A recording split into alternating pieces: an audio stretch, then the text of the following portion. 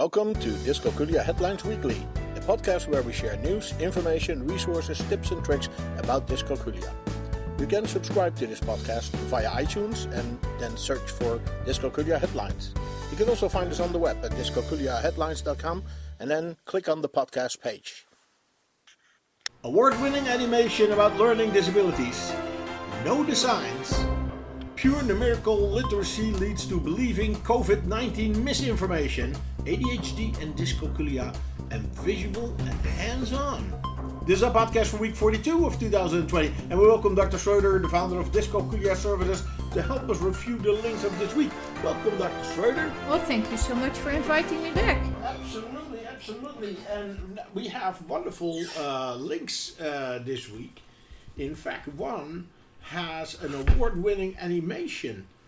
And what can we learn from that award-winning animation? Who has developed it, and where did it come from, and where it's going to? Well, this is something we saw at the film festival. It has actually been on YouTube before, I think in mid 2019. Okay. And it had really a lot of awards. And most recently at the International Film Festival on Disabilities, and that was basically based in France. It's the fourth time they did that, and this is really a very clear, concise, but also very moving and powerful video without any words. And okay. The faces show the emotions. Okay, let's see if we can hear something without the words. Let me see what it says here. So you see a teacher and one of her students.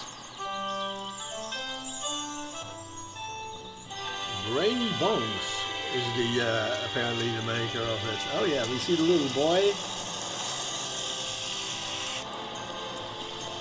Wow. By the looks of it, it's made in faraway land. It's made in Malaysia. Okay. So we're very happy that over there they also have attention for students with learning disabilities. And you clearly see both the emotions and how the brain works of the student, right, who gets completely lost with numbers and then in his mind sees a 4 as a driving car, and when the teacher asks him to copy something from the board, there's a 4 and he just draws a car because that is how he sees it. Right. And he does not have any connection that is about the quantity of 4 things. But you also see the emotions of the teacher because she's swinging from first being kind of angry with what is going on, yeah, and gradually understanding that this boy really doesn't do this on purpose or to be against the learning, but that he really has no clue about numbers. And then it goes on. It's less than 10 minutes. It's absolutely worth your time. It's a very memorable video, and I think worth of the prizes that it won. Yeah.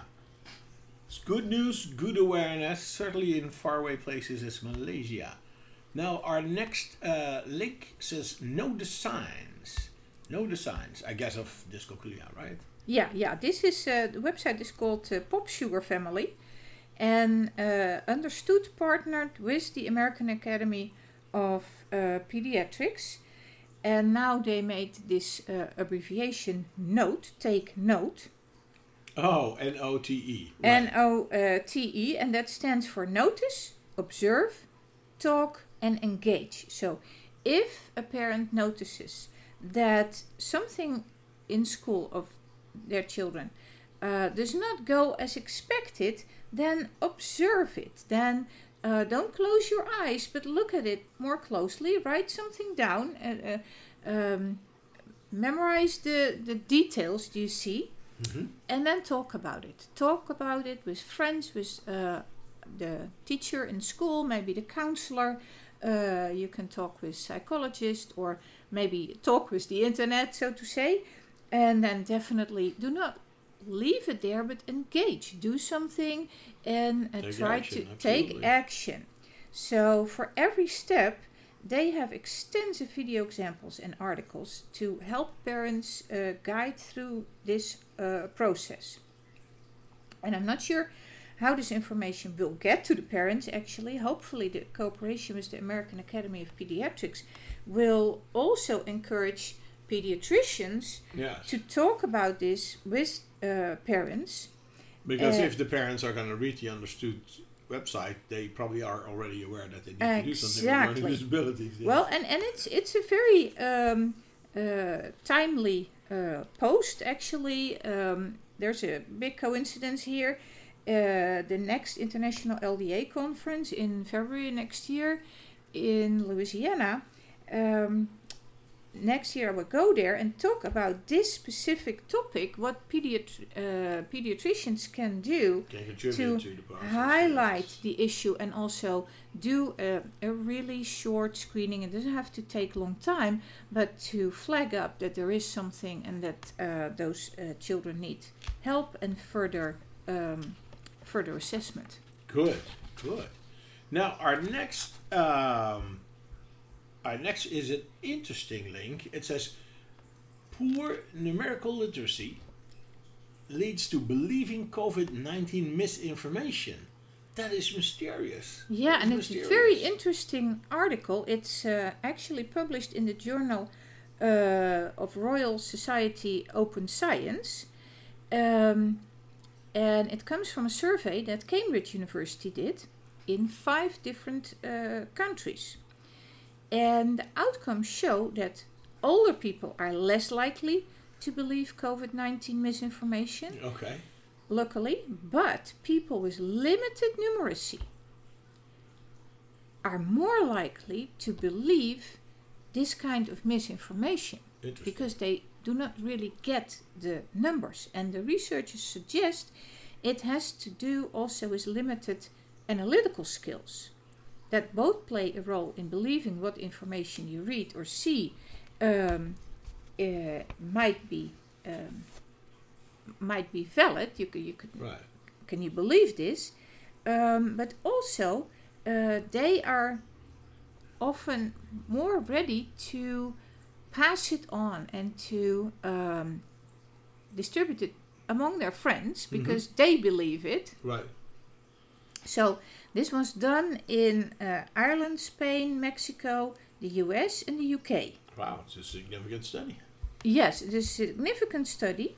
And they tested the numerical skills of those people who participated with 3 different numeracy tests. So it was very well documented. Mm-hmm. And the participants were given 9 statements about COVID-19. And some were false. For instance, 5G networks may make you more susceptible or actually spread the virus. Right, yes, there are people who believe it. Uh-huh. And some that are true. For instance, people with diabetes are at higher risk of complications from coronavirus. Now, and they really saw a connection, an association between people who struggled with numbers in general and those people who believed misinformation more. So they were also asked about their risk perception. How big is the risk that you yourself contract the COVID-19? And they could not really read and understand public health guidance. And their likelihood of getting vaccinated was also lower. So the results are in fact not surprising. People who believe fake information were also less likely to comply with safety measures. And that is what we see around us every day. Also, people who were more susceptible to misinformation saw themselves as minorities. But they had to defend themselves, to defend their opinion. And they appeared resistant to information by authorities, such as scientists or politicians and doctors. Okay. They were more happy to believe their fellows instead of So the next question is, if we work on their financial or numerical literacy, would that then start them doubting the misinformation? Well, my statistics teacher told me that an association is not automatically the reason why, the causation why it happens. Okay. But I do. But it coincides. It coincides, and I do understand that if you explain more about numbers and about risk and probability, that those people will be more able to understand big data. It's a good thing. Now, the next link is about ADHD and dyscalculia. We've talked about this before, and so what do we learn here? Well, this article is from a writer who has come back to writing a blog again after a while, and meanwhile deleted the blog post again, but that's a pity. Okay. And talks about ADHD and dyscalculia being an issue. Now, when the link was up, I noted this quote, which is nicely said. So let me repeat the quote here. I remember sitting at the kitchen table, frustrated to tears, because I couldn't figure out what my entire family was calling simple math. Getting yelled at because I'd run through it again and again and over, I'd throw out the first answer I came to because I didn't know what else to do. Right. So the numbers just did not make sense. End quote.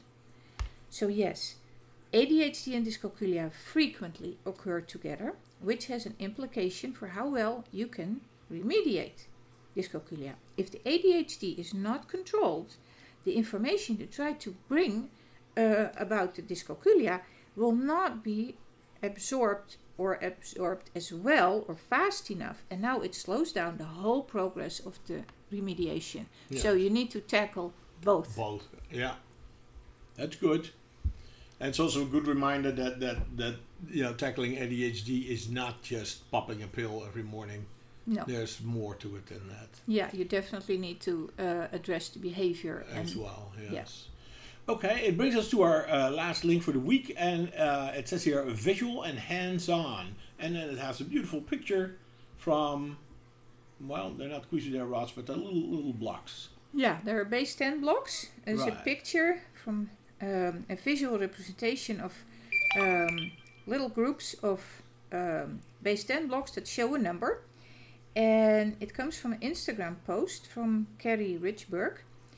And she makes the point that visual representations and hands-on working with children with dyscalculia is absolutely the best way to go. And I'm fully agreeing with that.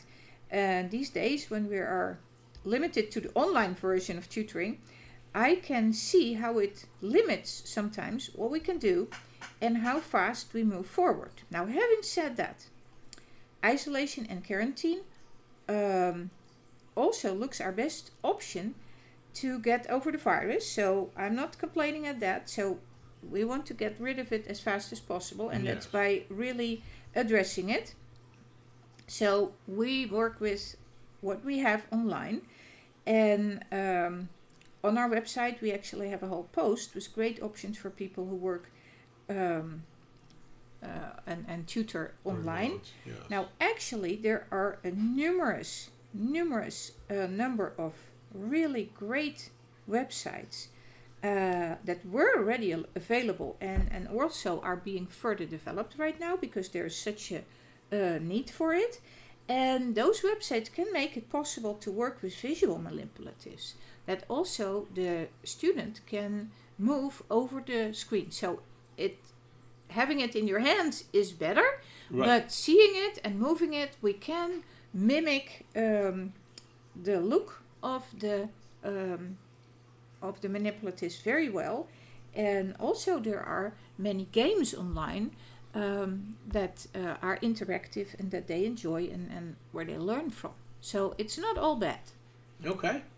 Well, that's very good. Those were our links for the week. We hope to see you back next week, Dr. Schroeder. Dr. Schroeder is the founder of Dyscalculia Services, and she is on a quest to increase the number of dyscalculia tutors in the country. All the information you can find on dyscalculiatutortraining.org. Dyscalculia Headlines Weekly is a production from dyscalculiaheadlines.com. You can find us on the web at dyscalculiaheadlines.com, and we are on Twitter at dyscalculiahead. You can also find us on Facebook. We have a board on Pinterest and on Flipboard. Search for Dyscalculia Headlines or follow the links on our webpage. You can send your questions, comments and contributions to communications@dyscalculiaheadlines.com, and we may even discuss it in one of our upcoming podcasts. We hope this was useful for you, and until next week, you can count on us.